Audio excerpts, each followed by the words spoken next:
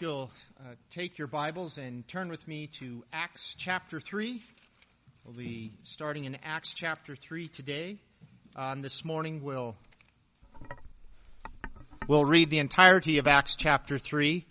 Pastor is trying to save his voice for the message this morning. So we'll get through Acts chapter 3, the entirety of chapter 3, and actually reading today into Acts chapter 4. We'll be stopping at verse 3 of Acts chapter 4. So if you'll follow along with me, starting in Acts chapter 3 and verse 1. Now Peter and John went up together to the temple at the hour of prayer, the 9th hour. And a certain man, lame from his mother's womb, was carried, whom they laid daily at the gate of the temple, which is called Beautiful, to ask alms from those who entered the temple, who, seeing Peter and John about to go into the temple, asked for alms. And fixing his eyes on him, with John, Peter said, "Look at us." So he gave them his attention, expecting to receive something from them. Then Peter said, "Silver and gold I do not have, but what I do have I give you. In the name of Jesus Christ of Nazareth, rise up and walk." And he took him by the right hand and lifted him up, and immediately his feet and ankle bones received strength. So he, leaping up, stood and walked and entered the temple with them, walking, leaping, and praising God. And all the people saw him walking and praising God. Then they knew it was he who sat begging alms at the Beautiful gate of the temple. And they were filled with wonder and amazement at what had happened to him. Now as the lame man who was healed held on to Peter and John, all the people ran together to them in the porch, which is called Solomon's, greatly amazed. So when Peter saw it, he responded to the people, "Men of Israel, why do you marvel at this? Or why look so intently at us, as though by our own power or godliness we had made this man walk? The God of Abraham, Isaac, and Jacob, the God of our fathers, glorified his servant Jesus, whom you delivered up and denied in the presence of Pilate, when he was determined to let him go. But you denied the Holy One and the just, and asked for a murderer to be granted to you, and killed the Prince of Life, whom God raised from the dead, of which we are witnesses. And his name, through faith in his name, has made this man strong, whom you see and know. Yes, the faith which comes through him has given him this perfect soundness in the presence of you all. Yet now, brethren, I know that you did it in ignorance, as did also your rulers. But those things which God foretold by the mouth of all his prophets, that the Christ would suffer, he has thus fulfilled. Repent, therefore, and be converted, that your sins may be blotted out, so that the times of refreshing may come from the presence of the Lord, and that he may send Jesus Christ, who was preached to you before, whom heaven must receive until the times of restoration of all things, which God has spoken by the mouth of all his holy prophets since the world began. For Moses truly said to the fathers, "The Lord your God will raise up for you a prophet like me from your brethren. Him you shall hear in all things whatever he says to you.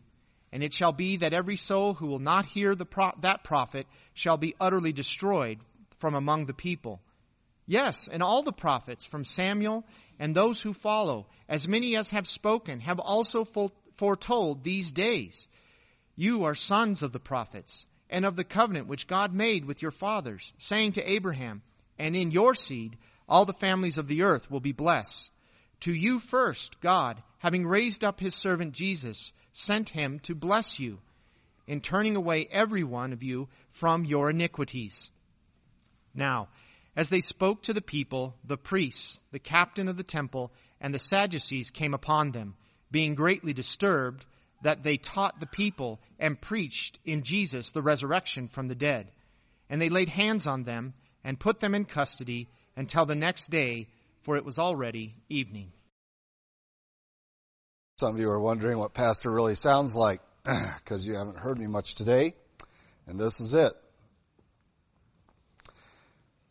And it's worse than the fact that it sounds bad is that I can't get my breath for some reason. And if I get sleepy on you, it's because of the NyQuil. I took it at 8 o'clock last night, and it usually lasts 16 hours with me, and I take a half dose. So it's been years since I took any, and now it's woo. So I want to thank Scott and Jeremy for jumping in there and covering some of my bases this morning. And I do want to take time as well to greet all of you and to wish our moms happy Mother's Day and rejoice in that role that God has given you that extends long beyond when your children leave your home. You have opportunity to minister in their lives even into adulthood.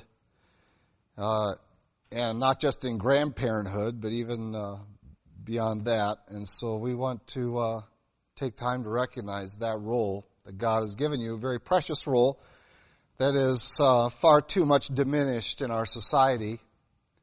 And we need to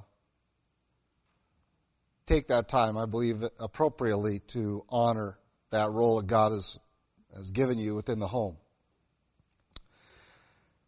Well, this morning we want to press on, and everybody's excited. They heard Acts chapter 3 read instead of chapter 2. We're actually going to try to press all the way through into chapter 4. This is really conveying the same event and its aftermath. We are only going to begin to look at its aftermath today. We're going to revisit it in 2 weeks, not next week. Next week we're going to study the last half of Peter's sermon in chapter 3.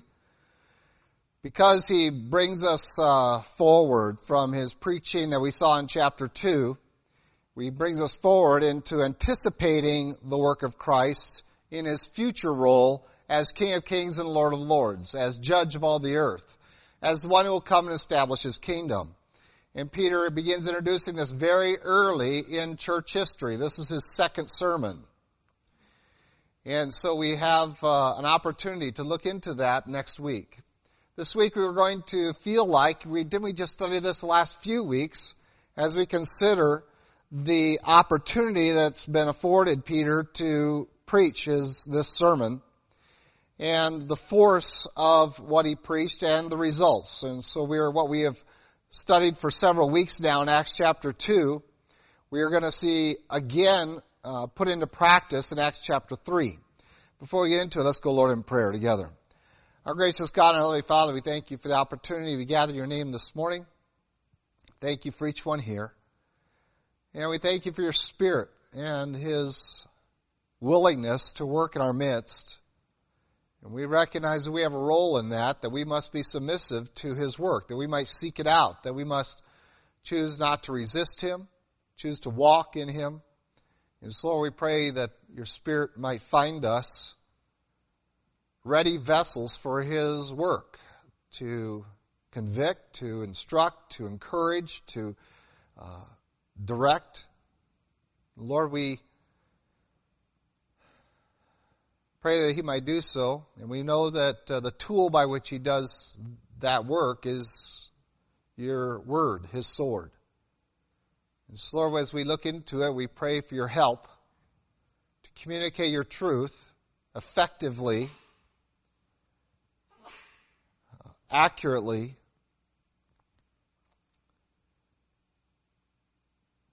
and Lord, that we might not see it just as for others, but for ourselves. I place ourselves into the text, into the message, and recognizing that you desire to do a great work through us once you've done a great work in us.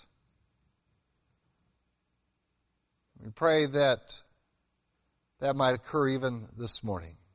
In Christ Jesus' name we pray. Amen. Well, we begin with some historical narrative of what leads us up to Peter's second recorded sermon. Again, not likely his second sermon overall, but our second one recorded for us. We left off last week seeing the activity of the church being centered around the communion table, house to house, eating together, time spent in God's Word, of fellowship, of baptism, all of this being largely done in their large group meetings in the temple. And so Peter, along with John, are on their way to the temple, presumably to do another day of the daily activity that we were introduced to last week in the church's life. They go up there at the 9th hour, about time for prayer. It's a prayer hour, so it would have been largely attended. How far we are from Pentecost, we are not really told, whether this was the next day, several days, or weeks later. The indication is that it's fairly recent. And as they enter the beautiful gate, which is one of the gates around the temple area, they encounter a man, and we are kind of taken back by his presence there. We're taken back because we're really only a couple of months from Christ's activity in Jerusalem. And we read throughout the Gospels again and again and again all the healing ministry that he participated in. And we see multitudes that are carrying lame people to him. Remember the story of the ones that dug through the roof to lower him down to Jesus because the crowds were so intense. And we see again that all who came to him desiring to be healed, he healed, and with a few exceptions, and that would be in places where it's recorded that they did not have much faith. His hometown of Nazareth, as well as a few other towns that asked him to leave instead of enjoying his presence and the power thereof. And so we come to this, and we're kind of, by the time we're done reading the Gospels, we kind of think that there can't be a sick person left in Israel. After all the activity of Jesus Christ over those years of healing in his itinerant work throughout the country. We come to this, and we say, well, how did Jesus miss this one? Sitting in one of the major gates, entryways, and Jesus didn't heal him. He was reserved for just this occasion. And I want to call to mind some things that Jesus taught his disciples. One of the things he said is that if you're impressed by my miracles, you're going to be doing greater miracles than these. Do you remember those words of Christ to his disciples? You're going to be doing greater ones. That the miracles themselves did not attest to Jesus as divine, but rather as an agent of the divine, the Holy Spirit. He did it by the power of the Holy Spirit. And thus, when people said, you're doing this by the power of Satan, he said, be careful. You're treading on very thin ice, and in fact, that's an unforgivable sin because you're attributing the work of Holy Spirit to Satan, and that's blasphemy of the Spirit. And so he says, you can blaspheme me, blaspheme the Father, but don't you blaspheme the Spirit of God. And attribute to Satan that work that his Spirit does. And so Christ himself attested to the fact that what he did by the power of the Spirit, that it was to a degree dependent upon the faith of the people to whom he is ministering. And in those two components, we come to the fact that this is an individual that hadn't just missed Christ, but rather was purposely not healed, as well as others, demons that weren't cast out, blind that weren't given their sight. And in fact, we're going to see throughout the book of Acts that the power of Peter, he didn't even have to speak to them. He didn't have to touch them. Just the shadow when he walked by was sufficient. It kind of takes us back and reminds us of the woman with the issue of blood who came up and in the midst of the crowd pressing Jesus just reached out and says, if I could just touch his garment, I could be healed. If I could just touch him. And it was a matter not necessarily of the extent of the power of the Holy Spirit, because the power of the Holy Spirit has no limits. But it really rode upon the faith of the individual to a great degree. And Jesus Christ senses that power going out, not by his will, but by the faith of the one who touches him. And he says, who touched me? And of course, everyone's going, what do you mean who touched you? We're all touching you. We're walking through a crowd. How can you say who touched me? But who touched me by faith for healing? And so this individual, the first thing that I note about him is he doesn't ask to be healed. He doesn't ask for healing. And we're dealing with Peter and John, two of the inner three of Jesus' disciples, who have already demonstrated some incredible ministry in these early days of the church, walking by, and the man who has been carried there, we are told later on that he is in his 40s. 40 years he had been with them. He'd been carried as a very young child to this place. He had been there for all of his life, essentially. From his mother's womb, he's been lame. They, referring to his family, and here we go, moms. This is what mom did, because this was the job of invalids in Israel, was to go to the temple gate and to request alms. And so they, referring to his family, we assume, would carry him to that gate where he would request alms of those who entered the gate. And by the way, if you read through the Levitical regulations, part of your worship coming in addition to your tithes, in addition to your sin offerings, in addition to all the giving requirements that was to support and sustain the temple and its priests and the government of Israel, you were also to come prepared to give alms. We've kind of lost track of that a little bit, I fear, in some of our understanding of giving.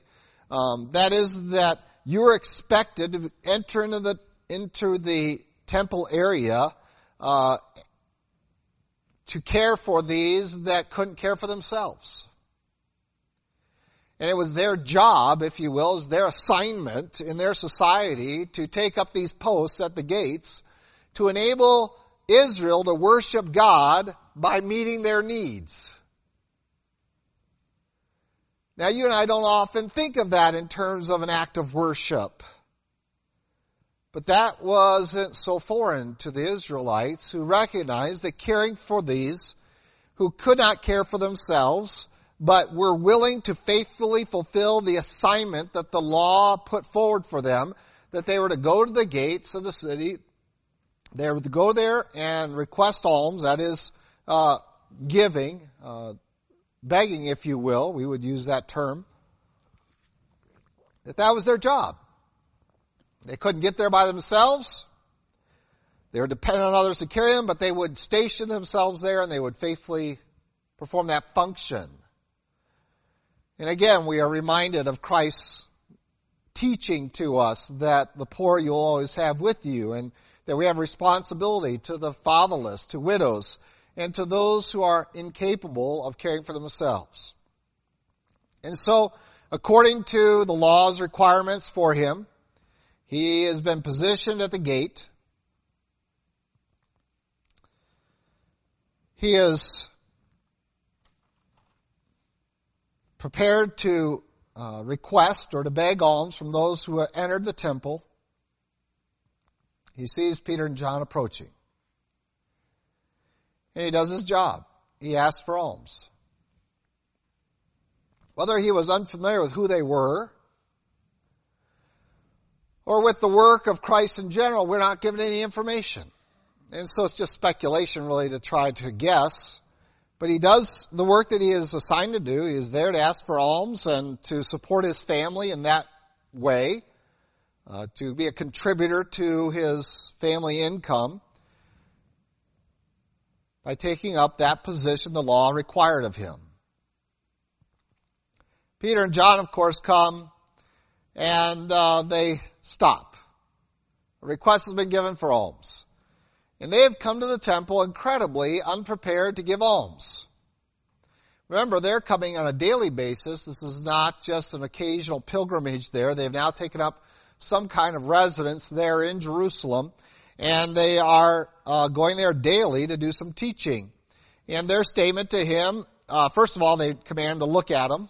Take a look at us. The normal position for those that would beg would be with their eyes down. And so Peter and John stop, look upon him, and then say, you need to look at us. And again, verse 5, what is he expecting? He's not expecting to be healed. He's expecting that maybe they have a big gift for me. Maybe they just want to be very deliberate about this. And instead of just tossing in something, that they have something more substantial, he looks up at them with that expectation. And then Peter gives the famous statement. We actually have it in song. We sing with the children pretty often. It says, silver and gold I do not have, but what I do have I give you. In the name of Jesus Christ of Nazareth, rise up and walk. A command, much like Jesus' command. But Peter's going to go a step further. Remember, this man has not asked for healing, hasn't sought it out. We have nowhere in there an indication that he has that faith to be healed. But the purposes of God are there to direct attention to the Word of God and the preaching of His Word. And Peter stops and engages him. We're going to look at the statement, Jesus of Nazareth, as we see Peter's sermon here very shortly. The man doesn't get up and walk. He's commanded to get up and walk, rise up and walk. When Jesus has done this in the past, the people sprang to their feet. The man led down on a litter before Christ. Your sins are forgiven you. Rise and walk. Jumped up out of his litter and danced around and was giving glory to God. The man doesn't respond by getting up. And so, verse 7, Peter took him by the right hand and lifted him up. And immediately his feet and ankle bones received strength. Then we find him leaping and standing and walking and entering the temple, walking, leaping, and praising God.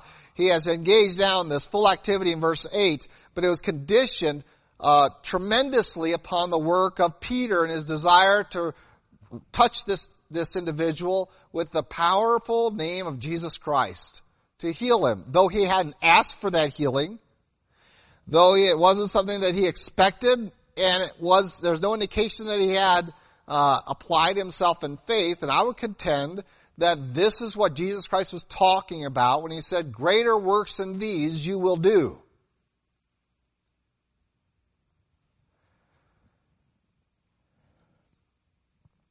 That on several occasions, as we are going to see throughout the book of Acts, you will find the power of the Holy Spirit engaging people's lives in such a manner that it brings them to the worship of God seemingly against their will. Certainly without their active participation. And here's our first engagement with just such an individual. And I want to begin by prefacing what we studied last week, a little bit of the difference between those who simply followed and those who truly believed. That there is a distinction within the community known as Christians between those who are the genuine followers of Jesus Christ, who are actively engaged in the ministry of the Holy Spirit one to another within the context of a local church, recognizing that we have responsibility of the universal church as well, and those who simply have made a profession of faith in Christ with no accompanying works.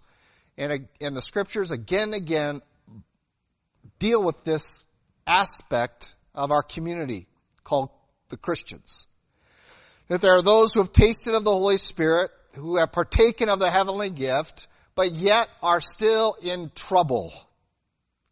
And they are warned again and again in Scripture, going all the way back to Christ's teaching in the parable of the sower and the soils and seed, all the way through into books like Hebrews and James, 1 John, where we are given all of this warning to make our calling sure, to make our salvation complete. And so, while it appears that we have this instance of the overriding of this individual's interest or desires or faith, we recognize that bringing him into a following of Christ, a on a superficial level is pretty simple to do, and we can do it in our society today. It's not hard to gather a crowd to you if you tell them what they like to hear. We have lots of people that are very proficient at that. But it's a whole other matter to bring them to become disciples of Jesus Christ. That is, those who are putting into practice all that Christ has taught us. This is the work of the church.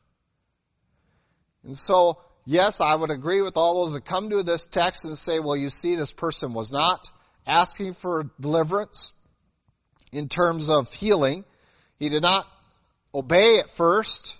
He had to be literally lifted, and I would contend that there are many in society that when you confront them with the gospel need this much attention. They are that small or undeveloped in their faith. They're unwilling really to risk that engagement with Christ, and it calls upon us to do more. And Peter and John here are investing themselves on that level. This is a man who has no expectation except to keep doing this job until the day he dies. He doesn't even know what to ask for. Remember, asking was a really important thing in Acts chapter 2. What are you asking? Well, this man isn't asking the right questions. He's asking for alms, and Peter says, I don't have alms, but I do have something that's worth a lot more than that. And as people come to us and ask us the wrong questions, it is imperative that we take them out of their area of thought, out of their conception of what they think are the right questions to ask. From his perspective, it's been going on for years, decades. He's been doing this job. This is what he asks. This is what he's comfortable with. This is what the expectation is for him as a beggar. And Peter and John want to take him out of that sphere and put him into a sphere that's going to lead to faith. And this takes a lot of work. I mean, if you consider that people with faith were simply healed by Peter's shadow walking by, I mean, this is a lot of work Peter's investing in this guy. He wants to communicate, first of all, you're asking too little. And the fact is that most people you're going to encounter in our world today are asking too little of society, of themselves, and particularly of God. It is just too small a thing to ask to say, I want money. I want a good job. I want a nice house. That's pretty puny things to ask for, frankly. None of those things last. When you die, you're not going to take any of that with you. You might pass it on to further generations, but they're not going to appreciate the work it took for you to develop that, and they're going to squander it. And Ecclesiastes says, that's all vanity, it's all worthless. What's the point? The fact is that the American dream that people are chasing so vigorously are all chasing something that's empty, void, meaningless. They're asking for the wrong things.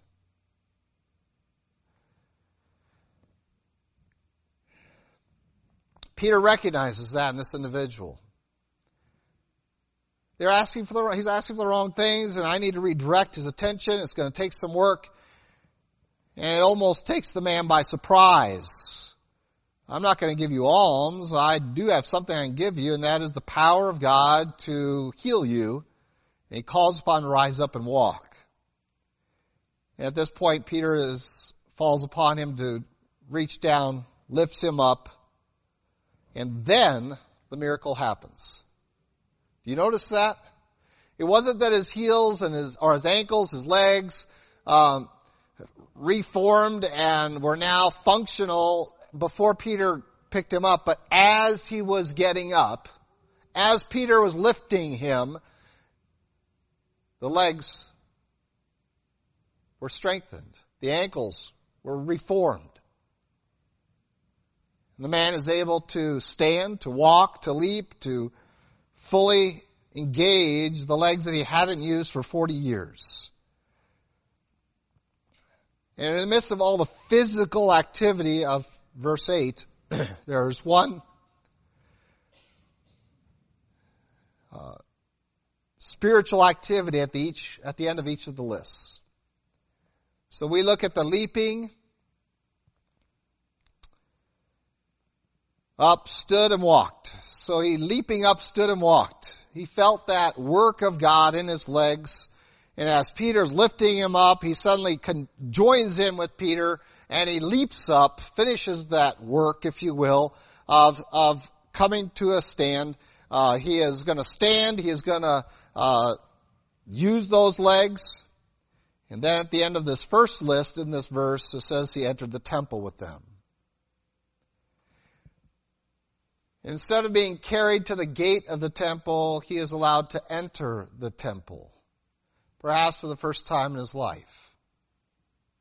Certainly the first time under his own power. The second list then says how he went in. He walked, he leaped, but then he also praised God. He enters the temple with the message of his deliverance, of his healing on his lips. Remember, this is a man that wasn't asking the right question, who was just seeking today's necessities be met. And Peter and John introduce him to the power of the Holy Spirit to meet his real need, physically. But more than that there was a spiritual need that needed to be addressed, and this one was willing to understand that the meeting of this physical need would quickly turn him to his spiritual need. And so he goes into the temple praising God. Everyone recognizes him. He didn't let them not recognize him. When a guy enters into a temple in that kind of condition, he's running around, he's using his legs for the first time, he is jumping up and down. He gets your attention. I was going to have one of you just start jumping up and down in here, but I'm afraid you might think we're going charismatic and get nervous. I don't think Scott would have done it anyway. It gets your attention when you're in the temple and all the activity there that is usually centered on the teaching and the sacrifices and here we have a person that's just jumping around and excited and can't wait to tell you what's happened to him and praising God in a loud way, and everyone recognizes him immediately because he's been there for years. And at the end of verse 10 we find that they were filled with wonder and amazement, and they're just awed by this. You'd think they'd gotten used to this by now after all the work of Jesus Christ. But the temple is a very active place, and there are pilgrims that arrive who haven't been in Israel sometimes for decades themselves.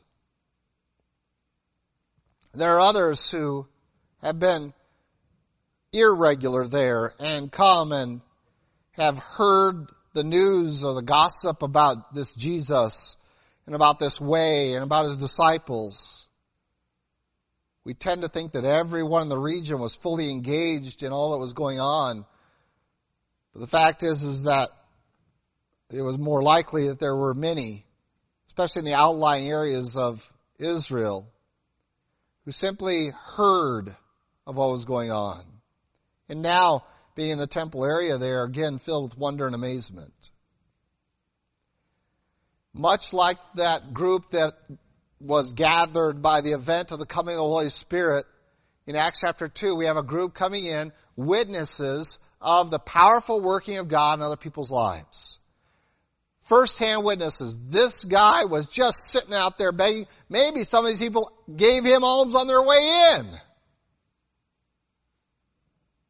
And now here he is, jumping and shouting and praising God. Here he is, pointing again to the work of Jesus Christ of Nazareth, that this is the name that was used in his healing. And they were filled with wonder and amazement, similarly to what we saw in chapter 2. But the wonder and amazement was not sufficient. And Peter and John recognized this. And so, while all these people were running together, they were amazed. As they were bewildered, they were awed by this. But they didn't understand what it all meant. And the man, of course, is going to not only, because he doesn't have a perfect knowledge of his understanding of his healing, he gives credit to Peter and John. Here's Peter and John. These are the men. And Peter and John realize that suddenly people are starting to look at them. They've gone to Solomon's porch. That's their typical day. They're going to go there and teach. They're going to go there and minister. And they've got this guy out there that's just drawing in a crowd. And Peter starts off by saying, why do you look at us? Why are you looking at us as though we're special? Why are you coming to us and thinking that that we're the next Messiah? We are not. There's only one Messiah. And again, the event of the healing was not sufficient to bring men to Christ. It was sufficient to get their attention. It was sufficient to amaze them. It was sufficient to get them to think on a different level, on a different scale than what is typical within the Temple Mount even. But they went a wrong direction. They went in the direction of following a man instead of the man, the Lord Jesus Christ. And we still have those tendencies today, don't we? We still have that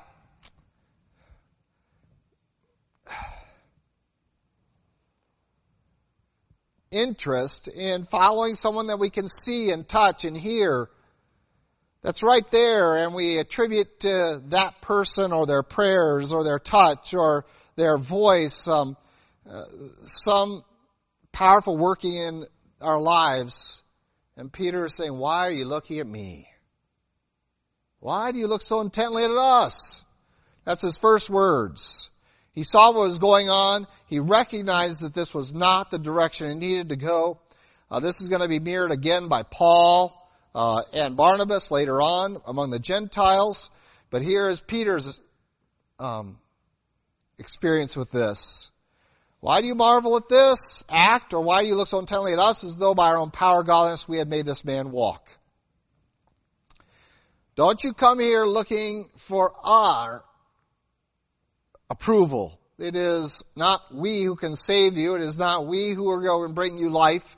It is not we who can die for you. It is not we who can cover your sin. We do this in the name of Jesus Christ. But I want you to notice that here, powerful working of the Holy Spirit through a man of God to miraculously heal an individual. The result in the individual was to praise God, to enter in the temple and to desire. And he's going to have some growing to do because he's going to encounter opposition, and we will hopefully get to that this morning. But look at the people. The people are not responding the way they ought to. They're confronted with this powerful work of God in this man's life, in their midst, on this day, and their response is misdirected. And so the first thing Peter has to do is to say, stop right where you're at. And much like in Acts chapter 2, guys, we're not drunk. That's not what's going on here. I have to stop what you're thinking and redirect you to the truth using God's Word. And so this is the pattern. This is what we do. The pattern that Peter's established, that Paul's established, that the early church establishes. That we direct people to God's Word, whereby they can then rightly understand the activity of God in society. Whether that be a miraculous activity, or whether that be the activity of those that want to oppose us and oppress the truth. We come to all that we encounter of this world, and while the world is simply asking for alms, we want to give them something much more precious. But even once we give it to them, they may not necessarily grasp its import. We need to take them to God's Word and train them. And this the church was engaged in. We saw that last week. And so Peter's going to take them and say, let's stop and redirect our attention to where it needs to be. We're not going to handle the last half of his sermon. I really just want to handle the first, and then we're going to jump into chapter 4 and see the response. Again, like his first sermon, his desires to point them to Jesus and to demonstrate to them that they are responsible for his death. That they need to move from denying him to accepting him. That his death is on their shoulders. They asked for it. They asked for a murder to be granted to you. They killed the Prince of Life. God raised him from the dead. There were plenty of witnesses to all of this. And so he again recounts the events of the last couple of months and then draws them to a decision. Verse 16, and his name, through faith in his name, has made this man strong whom you see and know. Yes, the faith which comes through him has given him this perfect soundness in the presence of you all. And my question to you is, when did the man have faith? We don't see him asking the right question. We don't see him obeying the first instruction. But as soon as Peter had begun to lift him up and he began sensing the work of God in his life, he leapt up. He finished the work, if you will. And he placed his faith in that name, Jesus, because that is how Peter described this, as in the name of Jesus of Nazareth, rise up and walk. Faith in that name is what healed him. The faith that comes through him has given him this perfect soundness in the presence of you all. You've seen it. What is it? Is it something in us? We have this faith. It is about placing it in the right individual, Jesus Christ. And Peter calls his audience to place their faith in the name of Jesus, just as this individual has done. They denied him, they rejected him, they crucified him. But now you have an opportunity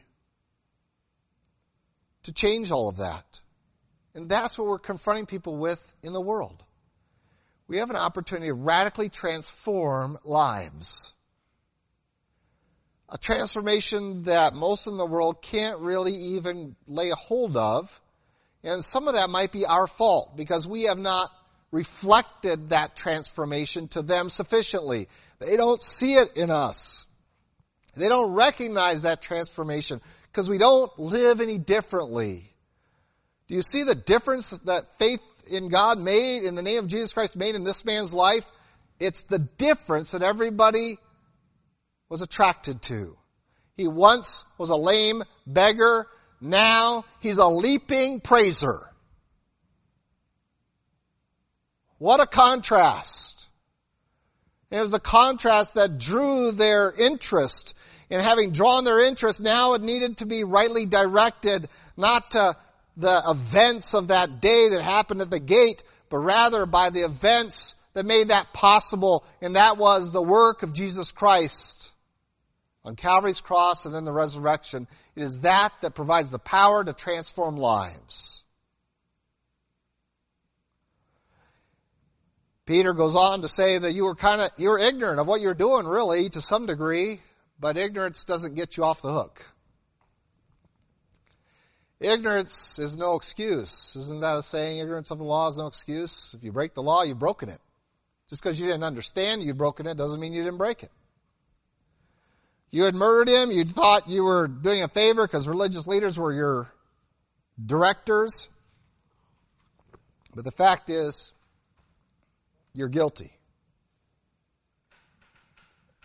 And now it's time to address that through the name of Jesus Christ. That he can transform you as he transformed this man spiritually from death to life. And this is our message. And much like Peter's last sermon, we have him confronting them with their own sin, that is the problem, their choices to deny and to reject God. But now it is time for them to receive Christ as Savior and Lord. We're going to leave off his sermon right there for today and jump into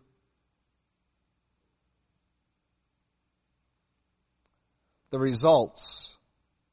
We've been talking about the results of moving people from asking the question, what does this all mean, to what should we do? In chapter 4, verse 1, it says, now as they spoke to the people, the priests, the captain of the temple, and the Sadducees, remember the Sadducees are the ones that don't believe in the resurrection at all. The Pharisees were the ones that did believe in the resurrection. So Saul would not have been among this number that came in. How many of the priests were Sadducees, were of that flavor, we're not really told, but apparently all these were. It says they were greatly disturbed about one thing. They taught the people and preached that in Jesus the resurrection from the dead. They're okay with a mass of people. They're okay with a guy jumping around up and down and getting excited. They're okay with healing. That's okay. You can heal. We want the experience. You're okay. You can get us excited and thrilled and amazed. You can do all that. We're with you. There's a lot of that going around in society today. They want the experience of it all, but not the commitment.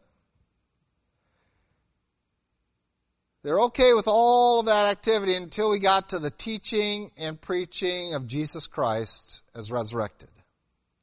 Now we got issues. Why? Why are there issues? Because once you acknowledge the resurrection, which the Sadducees didn't do. They didn't recognize the resurrection. Did not believe in it. And Christ took them to task several times over that. Once you recognize the resurrection, you recognize that you have to face God in judgment. That you stand not on the merit of your own life, because your own life doesn't have that capacity, as we've been learning in Sunday school, to make you right with God.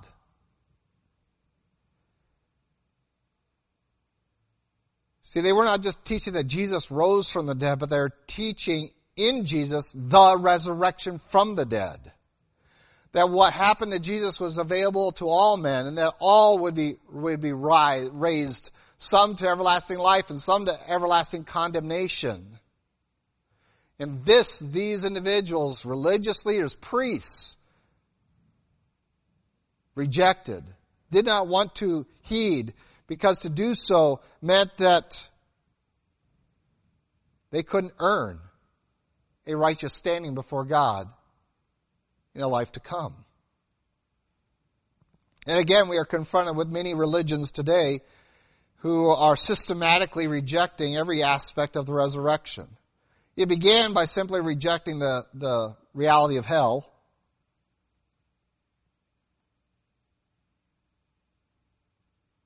It then moved on to say that this is all there is. And when you die, you just cease to exist.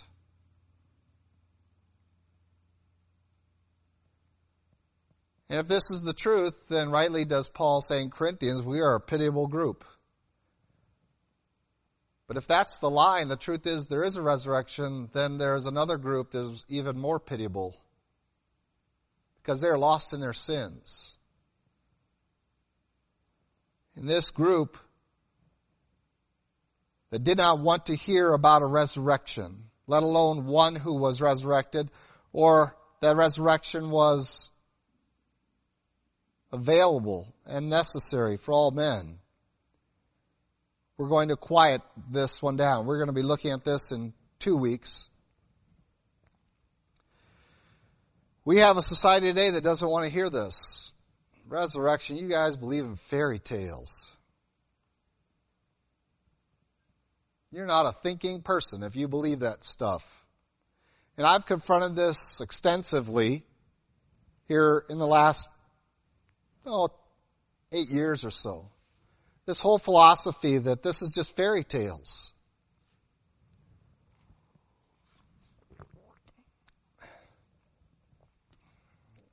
And we're sure that if we give them ample evidence that would stand up in court, that we would change their minds. But the fact is that these men, these Sadducees, were witnesses of everything that everyone else was witnesses of. They were witnesses of Christ's death. They were there condemning him to death, illegally in a night meeting, convening. And by the way, they didn't want to do it again here, so they didn't deal with them because it was evening and it was against the law for them to hold court at night. So they're going to wait till morning. So they just put them in jail overnight. We'll deal with them in the morning. Something they didn't do with Christ. They did try him during the night against their own law. But they were there. They were well aware of his crucifixion. It was the event of the day in Jerusalem. And they were equally aware of his resurrection. In fact, they were the ones who had paid money to the guards to make up a story that it didn't really happen. You see, they were witnesses of the events. It wasn't a lack of information about what happened. There was an issue.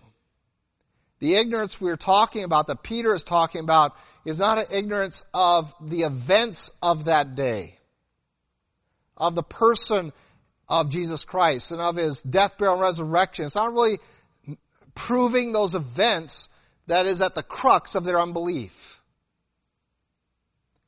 Their ignorance is one that is spiritual ignorance. That they refuse to desire to know that there is more than this life.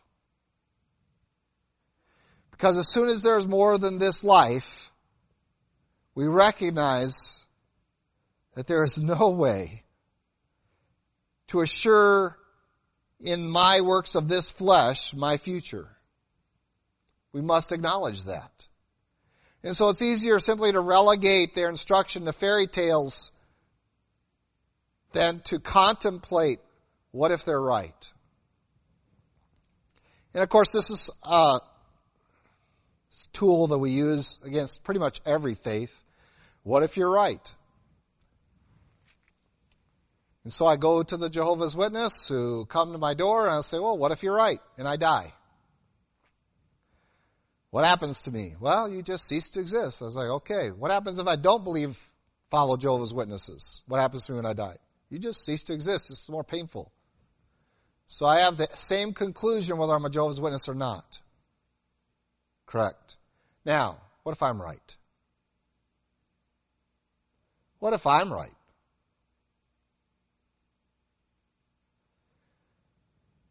You're going to spend eternity in a lake of fire. You'll be under judgment of God.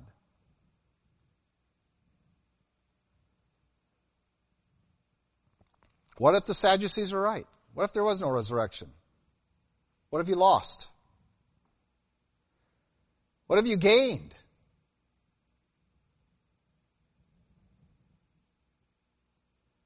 But what if Christ is right? Now the Sadducees have everything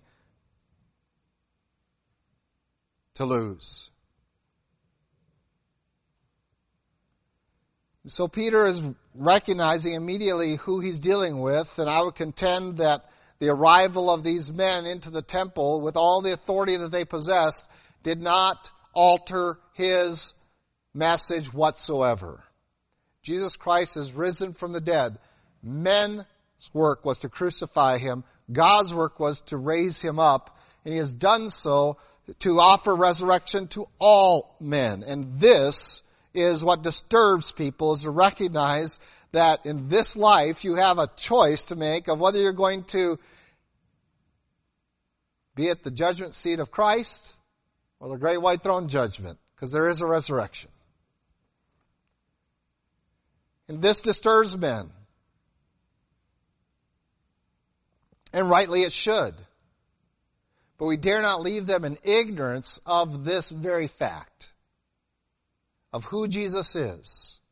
Not only the historical events, but who he is and what he has spiritually accomplished for all who would trust in him. And Peter is seeking to walk these people into, just as he reached down and grabbed that paralyzed man and started to lift him up, he's reaching down and grabbing these Israelites, we're going to see it next week extensively, with their own prophets. He's going to reach down and grab them and say, don't you see that this is what they all talked about? If you need a little help, at least getting it started, here we go. I will walk you through the steps.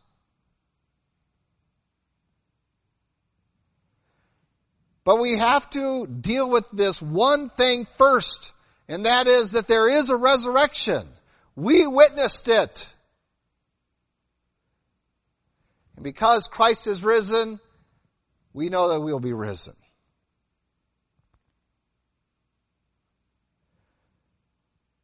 Later on, chapter 4, again, this time in court, Peter is going to reiterate the same thing. You killed him.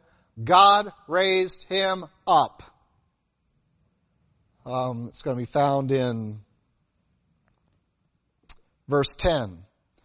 The name of Jesus Christ of Nazareth, whom you crucified, whom God raised from the dead, by him this man stands here before you, whole.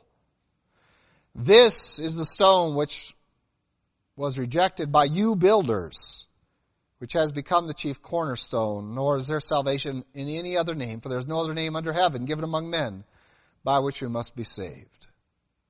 This is the name.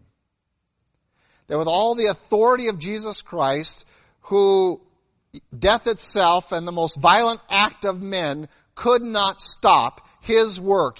God raised him from the dead, and now it is by his name, and only by his name, that salvation can be wrought in the lives of men, that they can then participate in this first resurrection, resurrection to life. This is the message that Peter shares. This man who was asking the wrong questions, looking the wrong direction, and questioned his ability to obey, was transformed by that name, the name of Jesus. And this similarly is our job. We have the privilege of going out in that name. And it is by that power that lives can be transformed. I know they're out there asking the wrong questions. It's nothing new. Peter had to deal with it. I know they're seeking the wrong things. They were back then too. But they do this largely out of ignorance. And so we carry with us the responsibility that Peter and John recognize, that whether it's to the authorities that want to quiet us, or whether it's to the crowd that's just confused, or that one guy that just isn't asking the right questions and thinks he wants all these things in life, but when confronted with the fact that I have something much better for you, is ready to lay hold of it, we must share Christ in every setting. On a private level, in the public arena, and also among the authorities that would quiet us, the enemies of Christ. Because there is no other name.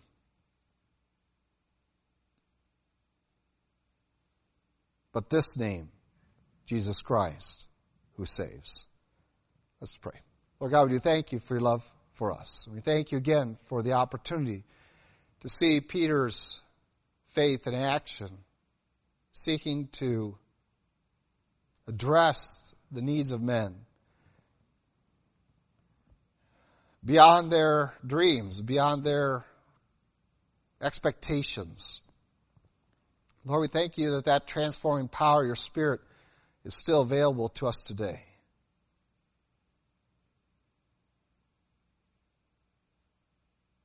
Lord, our prayer is that we might take men who are asking for such little things,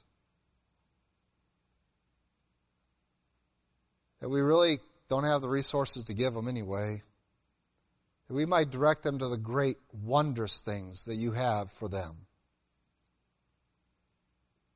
In the name of Jesus Christ.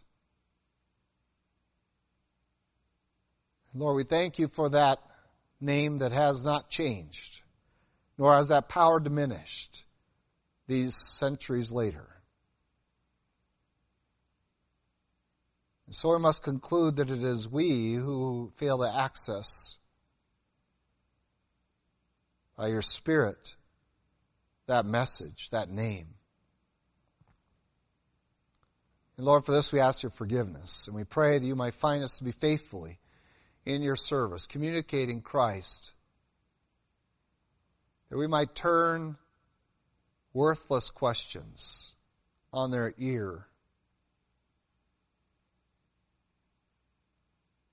that we might lead them to transforming questions. And then, Lord, that we might direct them to your Son, Jesus. Give us that wisdom in this week ahead. In Christ Jesus' name we pray. Amen.